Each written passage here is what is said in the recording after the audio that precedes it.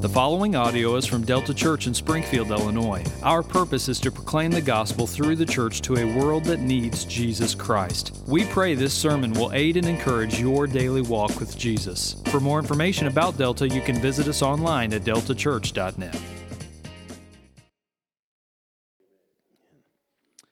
like to invite Michelle Hartman up to read our scripture this morning.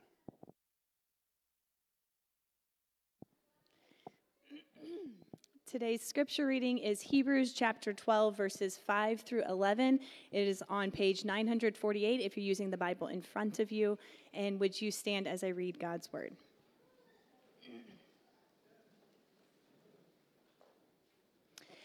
And have you forgotten the exhortation that addresses you as sons? My son, do not regard lightly the discipline of the Lord, nor be weary when reproved by him. For the Lord disciplines the one he loves and chastises every son whom he receives. It is for discipline that you have to endure. God is treating you as sons. For what son is there whom his father does not discipline? If you are left without discipline, in which all have participated, then you are illegitimate children and not sons. Besides this, we have had earthly fathers who disciplined us, and we respected them. Shall we not much more be subject to the Father of spirits and live? For they disciplined us for a short time as it seemed best to them, but he disciplines us for our good, that we may share his holiness. For the moment all discipline seems painful rather than pleasant, but later it yields the peaceful fruit of righteousness to those who have been trained by it. This is the word of the Lord. You may be seated. Amen, amen. Well, we have been working our way through this letter written to some Jewish Christians, known as the letter written to the Hebrews. And this morning, as you just heard, we find ourselves in Hebrews chapter 12, verses 5 through 11. And so you can keep your copy of Scripture open right there. What we're going to do is just work our way right through these verses here, looking at what it means to be sons and daughters who've been adopted into the family of God, and what it means to know the loving discipline of a good father who cares for his children in this way. Our sermon title this morning is just going to be called Treated as Children.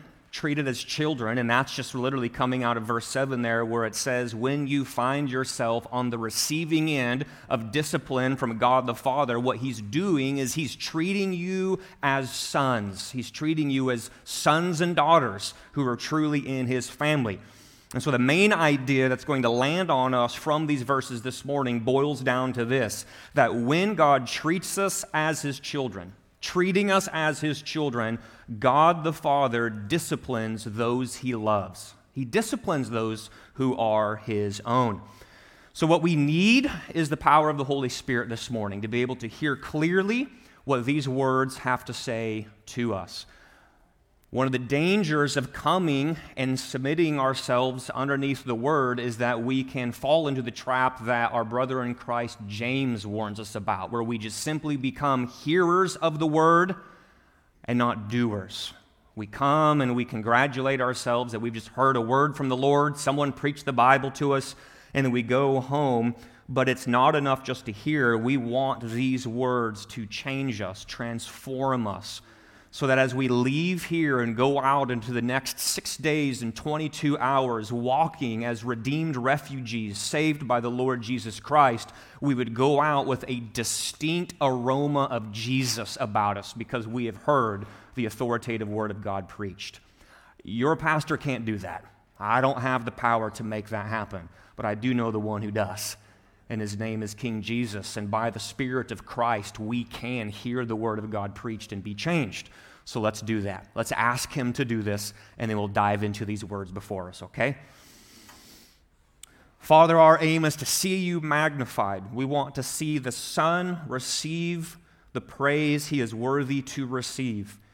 And so that is why we ask you, Holy Spirit, to do what you love to do, which is set the spotlight smack dab solely aimed on one person alone, and his name is Jesus. Holy Spirit, empower the preaching of the word. As it were, just grab me by the scruff of the neck and set me aside so that as the words that flow out of my mouth this morning, it would just be a simple demonstration of the Spirit, a demonstration of His power to magnify and cause the Word of God to land on us in such a way where it pierces us, transforms us, and changes us, so that we would walk away more and more in love with the Jesus who died on the cross and resurrected from the dead so that sinners might be saved. Holy Spirit, do this. We're asking, not so that we might receive the glory, but so that Jesus alone would receive it. It's in His name that I pray these things. Amen. Amen. Well, last week we paused and we looked at the first 4 verses of Hebrews chapter 12. Some pretty famous verses if you know the letter written to the Hebrews. And it was there in those verses that we learned that the walk of faith can also be viewed as a long-distance run, sort of a spiritual marathon that anybody who's been born again by grace through faith in Jesus Christ, Jesus sets you on this race of faith, and then we talked about it in terms not of a sprint, but of a marathon, a gospel kind of marathon. And what we saw the author tell his audience and subsequently tell us is this, is that the men and women who are running the race of faith firm to the end are men and women who are identified by key characteristics. They are men and women who consider Jesus. They are men and women who look to Jesus. They're men and women who reject every weight in sin. Why? So that they might run the race of faith with endurance firm to the end. And the reason we must run the race of faith with endurance is because the spiritual marathon that we find ourselves in is not only marked by extraordinary highs, those mountaintop moments, but as all of us know, if you've been running the race of faith for any amount of time, you know the race of faith can come with some incredible lows. In the race of faith, the Jewish Christians who originally received this letter they have experienced several things as a result of claiming Jesus as their Lord and Savior, and their race had been marked by some pretty unique experiences. The author tells us that they had endured hard struggles with sufferings. They had been publicly exposed to reproach and affliction, meaning not only were they having verbal blows laid upon them, but they were also on the receiving end of physical blows laid upon them because of their faith in Christ.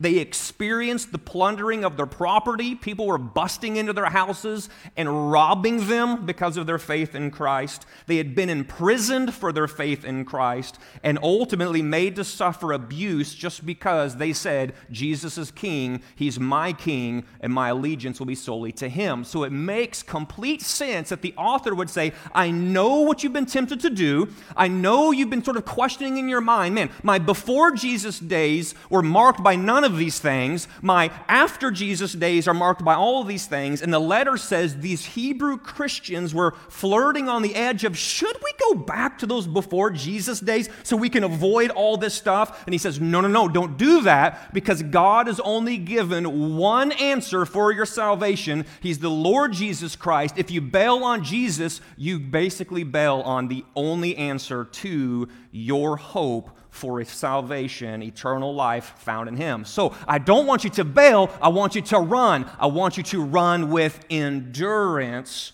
through the incredible lows. And I want to see you sort of breast the tape, as it were, as you not only walk by faith, running in faith, but I want to see you die in that same faith. Listen, brothers and sisters, what we know, if you've lived life at all as a genuine Christian, claiming Christ as your Lord and Savior, what you know is this: to claim full-blown allegiance to King Jesus means this: your life will not be easy. It will not be easy. There will be things that happen to you simply because you claim the name of Jesus, And then what you're going to see him talk about this morning is this: just because you now know Jesus as your Savior and God as your Father, that doesn't necessarily mean life becomes a run of high fives and puppy dogs. It's not a bunch of perfume and rainbows because you're just following Jesus. Some of us have been tempted to believe, if I come to Jesus, my life will be immediately made better. And no lows are ever going to come my way. It'll only be a series of mountaintop highs. The lie that these Hebrew Christians had begun to believe was that lie right there.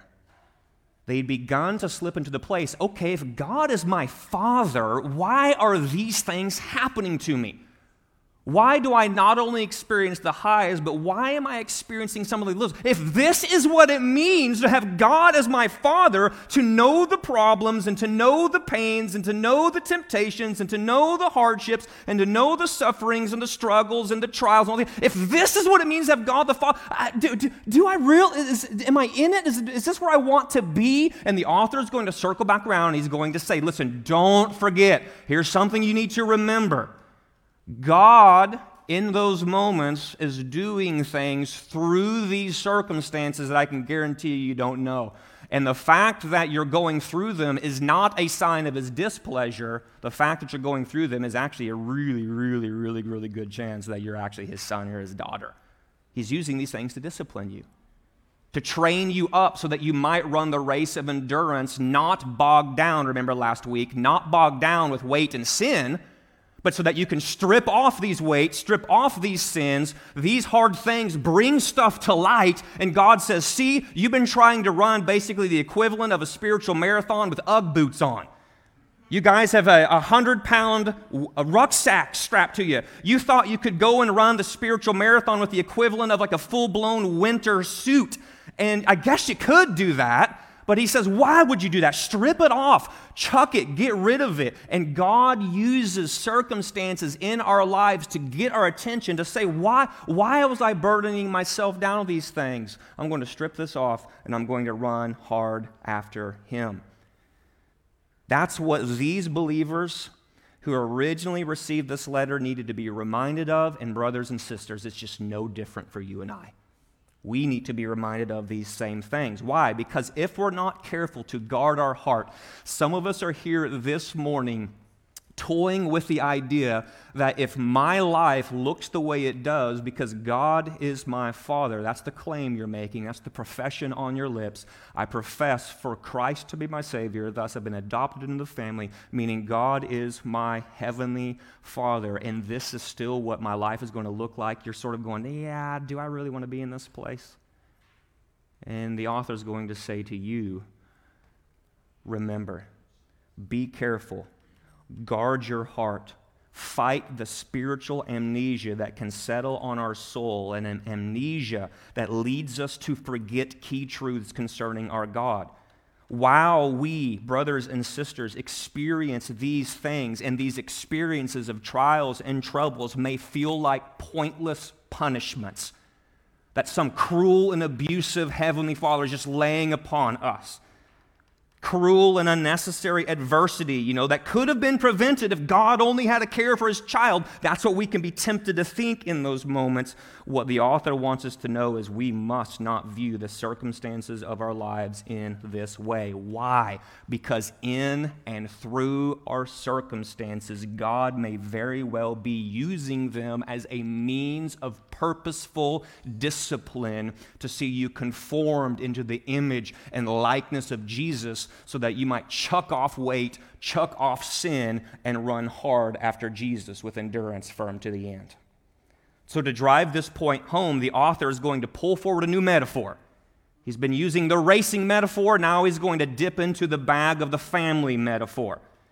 And when the race of faith gets tough, one of the easiest truths to forget is that we've been adopted into the family of God. That you truly are his son and daughter.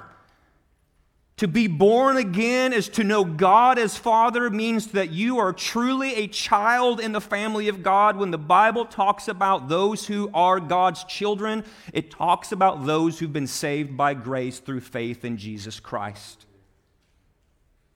And so when the race gets tough, we can be quick to forget this. Again, we slip into that dangerous mindset. It's like, is this how God treats his sons? Is this how God treats his daughters? And so the author knows that this is the temptation that these brothers and sisters are flirting with, and that's why he says in verse 5, have you forgotten the exhortation that addresses you as sons, he says. In the race of faith, we must remember and not forget that we are children who've been born again into the family of God, and the deep desire of God our Father is to see his children run the race set before them firm to the end. And like a good coach, so dip back into your athletic days, or if you weren't that athletic, think about what you've seen when it comes to a coach training, let's say a runner who wants to run a long distance race, and they want to run it so that they might win. Like a good coach who disciplines this athlete or disciplines you for your good so that you might run that marathon with endurance and win, the author's going to say this is very similar to how God operates in the way that he relates to his children. We will build endurance to run firm to the end, not by a life of ease. Not by a life of ease, but by experiencing discipline from a heavenly Father who uses the problems and pains along the race to train us for our good. To train us for our good. So, how do we run the race and not forget? In other words, how do we obey verse 5? Do not forget the exhortation that addresses you as sons. The answer is by remembering. And the first point is this: remember God's word. That's verses 5 and 6. Look in your copy of Scripture there. Remember God's word. Look starting in verse 5. He says, my son, he's quoting the Old Testament here, my son, do not regard lightly the discipline of the Lord, nor be weary when reproved by him. For the Lord disciplines the one he loves and chastises every son whom he receives. These words on the lips of the author are a direct quote from Proverbs chapter 3, verses 11 through 12. So notice the opening gambit is, I see that you're beginning to forget. Let me help you remember what you know. And he pulls forward the Word of God. He says you need to remember the Word of God in this moment. And what he reminds them, and he reminds us, is this: the importance of discipline. When discipline comes our way, it's because the Lord disciplines the one he loves, says Proverbs 3. Our natural intuition in the midst of heavily discipline is one of two reactions. The discipline of our Father comes our way, and we can either regard that discipline lightly, or we can grow weary from that discipline, weary of God's reproof. So on one hand, some of us have the tendency to make light of the Lord's discipline. The discipline comes, we become dismissive, we just shrug it off, sort of like a teenager who rolls their eyes at a parent's discipline, communicating, I hear what you're saying, Mom and Dad, and you can hear their eyeballs sucking into the back of their head, but what they're conveying to you in that moment is this: I don't need to listen to you. I know what you're trying to accomplish, but I'm treating it lightly, I'm shrugging it off. I don't want what you're asking me to do. The author says some of us can treat the Heavenly Father in that way. On the other hand, he says some of us have the tendency to become overwhelmed by that discipline. Overwhelmed by that discipline. We can be crushed by it or devastated by God's reproof, it says there. In that moment, they wrongly assume that being adopted into the family of God meant a life of ease. So when any problems or pains come their way, they end up hating God because they wrongly drew the conclusion that he has forsaken them. Do you see the mind game that goes on there? If you come into the situation with the wrong mindset, that adopting the family of God means nothing but ease, and then anything but ease comes your way, you could begin to go, okay, God, where are you at, man? I think you're faltering at the post here a little bit. If you're my Father, you should not have let this happen to me. And he's saying, no, we just need to rethink this. We need to remember God's word. We need to let the word inform us. Remember God's word, says the author. You have to remember this. So that you don't fall off the horse on one side or the other to the extremes, you must remember that the Lord disciplines the one he loves, and he chastises every son whom he receives. I know what you're feeling, says the Father, but let this fact from my word inform your feelings. Far too often we let feelings override the facts and the truths of the Word of God. And so he's saying, I want the Word to inform how you might be feeling in this moment. You need to know this. You are my daughter. You are my son. I love you. And far from my discipline being a sign of my displeasure in you, what you need to know is this. My discipline actually verifies your sonship in my family. So as we run the race of faith, we must stay focused in the journey by remembering God's Word, and it's God's Word that calls us to remember God's fatherhood. So notice how he transitions out of Proverbs 3 and begins to just elevate the realities of fatherhood. That's point number 2. Remember God's fatherhood. This is verses 7 through 9. Just look in your copy of Scripture, starting in verse 7. It is for discipline, he says. It is for discipline that you have to endure. God is treating you as sons. And what you need to know here is that this isn't because he's leaving the ladies out. In the biblical language, the idea of adoption, being an heir, being one who receives all of the good blessings and treasures from the Father, in this time it was always just run through that language of sonship and sonship and sonship. And so what you see in the Bible is this, is that when it talks about being adopted as sons, being treated as sons, that's not only talking to 50% of the human population. What it's doing is this, it's actually very beautiful because it's saying any man, any woman who comes to place their faith in the Lord Jesus Christ, what they do is they find them in that realm where they know God as Father. They are His heir, and it's the blessings of the Lord Jesus Christ that come raining down upon us. So don't look at your Bibles and go, well, how misogynistic of God. Actually, this is one of the most beautiful things that you could ever read in your Bible. God is treating you as sons. For, he says and continues, what son is there whom his father does not discipline? If you are left without discipline, in which all have participated, then you are illegitimate children and not sons. You see, our God is the perfect Father, amen? Perfect Father. We sing songs. He's the good, good Father. Goodness and mercy flow from Him. And we can be certain that He will treat all His children in a fatherly manner that is for our good and for His glory without exceptions. Without exceptions. And one way to know that God is your heavenly Father is if He disciplines you. That's what these verses are telling us. This is the fatherliness that we see. If you have children, you know how this works. My children know that I am their father because I discipline and train them. I've got 4 children who know me as father. I don't go into the neighborhood and go around busting open doors, training all the children in the neighborhood. Why? Because all the children in the neighborhood are not my children. They're just children in the neighborhood. I have got 4 children, though, whom I know to be my children. They know me to be father.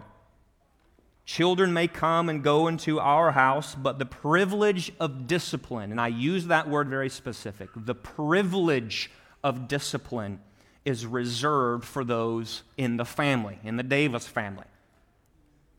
And so think about the comfort discipline can provide. Now, you might be saying, I don't know if I can follow you here, because you just said discipline can be something that's comforting. And he's going to admit down in verse 11 that there comes a moment in time when all discipline seems painful rather than pleasant, but something painful can actually be comforting. Going through a hard circumstance can actually bring a form of comfort in our lives. And so just think about the comfort discipline can provide when we recognize that a father disciplines those who are his children. In a mysterious way that we far too often overlook, discipline can actually bring comfort to a child because discipline reminds that child, you really do belong in this family. So I look at my children and I explain things to them and I say, listen, I'm not going around doing these things to all the children. I only do them to you. And what that means is you are actually in the Davis family. This is meant to bear comfort on their soul that you are receiving this because I am your Father. And this is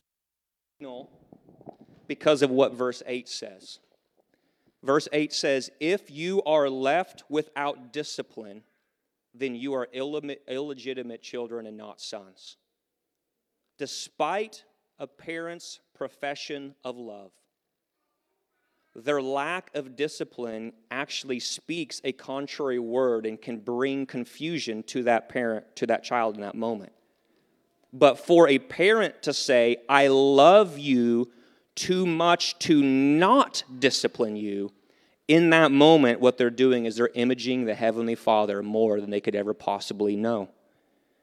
So you see, if you grew up in a home where your father was measured, he was kind, he was patient and loving, he pointed you to Jesus as they modeled their fatherhood after the fatherhood of God, then the chances are really, really good that there came a point in your life where you respected him, which is the proper response, verse 9 says, to earthly fathers who disciplined us. Thus, says the author, shall we not be much more subject to the Father of spirits and live?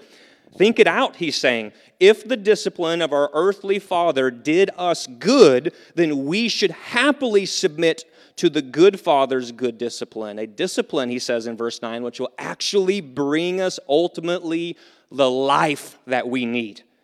Now, what you and I know is this, is that the best of men are men at best. The best of men are men at best. And even the best father in the world is going to fail miserably. They're going to act out in sin. They're going to say things that they're going to regret, say things they may not ever regret to their dying day. They may have mistreated you and abused you in ways that you would never wish on your worst enemy. But what you can know and rest on in that moment is that even if your earthly father never did an ounce of good towards those who are his children, our heavenly Father is not that way. And he is the giver of all good things, which is why we must lastly remember God's blessings. And that's what we see in verses 10 and 11. Is to remember God's blessings. Look at your Bible starting in verse 10. Our earthly fathers disciplined us for a short time as it seemed best to them, he says. But he, that is God, the Heavenly Father, disciplines us for our good, that we might actually share his holiness, he says. There is purpose to our suffering and hardship, brothers and sisters. There is just absolute purpose. No matter how painful the problem or how hard the hardship might be, in God's sovereignty, nothing, and I mean nothing, absolutely nothing, is wasted in your life. If you know your Bibles, then you know the story of Joseph. And after many years of unimaginable adversity, in his race of faith, it was this singular truth that in God's sovereignty, nothing is wasted. It was this singular truth that led Joseph to be able to look in his brothers' faces in Egypt, the place where he landed up because they sold him into slavery, by the way. He was able to look at their faces and say, as for you, you meant evil against me, but God meant it for good. Earthly fathers discipline us for a short time as it seems best to them. And a lot of fathers stumble and fall along the way, but our Heavenly Father is not like that. He just flat out disciplines for our good. And the overflow of his goodness results in two incredible blessings. One is that we come to share in God's holiness. Discipline from God changes us. It conforms us. It molds us and it it transforms us into the image and the likeness of Jesus. It's discipline from God which changes us so that we might be holy as He is holy. If you know your Bible, there's commands from the living God where He looks at those who are His own and says, you need to be holy as I am holy. And we look at that and go, how in the world does that even remotely begin to take place? How does that play out in my life? And here's an answer from Hebrews chapter 12. It's through the discipline of God. He molds you and conforms you to be holy as He is holy. And then the other blessing is that God's discipline, it says there in verse 11, is that it yields the peaceful fruit of righteousness in our lives. Now, we may not see this clearly at present. True statement in verse 11, is it not? One of the more truthful statements that give us all a sigh of relief. All discipline seems painful rather than pleasant in the moment. Amen? When mama or daddy are got the wooden spoon out or got the belt, and they look at you and say, this hurts me more than it hurts you, and you're just like, if that's the case, man, then you probably shouldn't do it. I'd hate to see you hurt, Mom. I don't want to see you in pain, Dad. There comes some form of discipline in that moment, and it not only seems painful, but it can be painful, and it is painful. No child in the history of mankind says, here's from a father, here's from a mother, discipline's coming your way. I said, do this, you did not do this. It was just a flat-out, defiant, rebellious act of disobedience. And so to help you know that that is unhealthy for your soul, I'm going to discipline you. No child jumps up and down and says, this is going to be pleasant. Give me more of this. No child does this. No child does this. At present, all discipline seems painful rather than pleasant in the moment. But for those who have been trained by that discipline, they grow and they mature in a way that the earthly mother or father knows is best for them. And the author is just saying it's the exact same way for the Heavenly Father. For those who have been trained by God's discipline and continue to be trained by His discipline, we have the promise that this discipline will bear the fruit of righteousness. It will conform us more and more and more into the right God that we love, worship, and serve. So, brothers and sisters, if the race of faith, think about what the author's been saying. If the race of faith is marked by rejecting every weight and sin, if it's marked by running while looking to and considering Jesus, then we can also say from these verses that the race of faith is marked by the good discipline of a Heavenly Father who loves enough to discipline us so that we might run the race of faith with endurance to the end. If you have been on the receiving end of God's discipline, my encouragement to you is this: don't forget. Remember, this is a Heavenly Father verifying to you, you are my son. You are my daughter.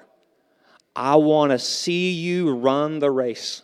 I want to see you endure to the end. I want to see you not only walk by faith and run by faith, but I want to see you die with an absolute rock-solid assurance in the faith that saves, a faith grounded in the Lord Jesus Christ. I want to see you run the race in that way. And so I'm going to discipline you along the way so that you might grow. Now, some of us are here this morning, and you might be able to say this: man, I know nothing of the discipline of the Heavenly Father. I know nothing of this discipline. Verse 8 is probably more true than you might be willing to admit. If you are left without discipline, then you are illegitimate children and not sons. But you need to know this morning, that those 5 testimonies that we saw this morning stand as a moment of preaching the good news to you. Because you saw 5 people say this: I once was not in the family of God, but King Jesus has saved me, and He's transferred me from the domain of darkness, and He's transplanted me into the kingdom of King Jesus. I am now truly a child of God. I have been saved by grace through faith in Jesus. And I know this: I was once an illegitimate child, but I'm now a legitimate child. God has caused me to be born again. And the invitation of verses centered on the discipline of the Heavenly Father actually stand as an invitation to you this morning. Don't leave here this morning knowing yourself to be illegitimate outside the family of God when you can repent of your sins, place your faith in Jesus, and be adopted into the family of God, knowing eternal life found in Him. Amen? All right, let's pray. King Jesus, you are that. You are King. You are Savior. You are good. You are worthy to be praised above all things. And that is my hope, is that you would receive the glory and the honor from our time spent in your word this morning. Lord, help us to do what I mentioned at the beginning. Help us not to just be hearers of the word, but doers. And the way we can be a doer right now is to truly contemplate, truly think, truly consider Jesus. Look to Him and ask, Jesus, if these things are true, and they are, what does this mean for me? So, Lord, move in a mighty way. Holy Spirit, convict us so that we would leave here this morning different than the way we walked in. Christ, it's in your name I pray these things. Amen.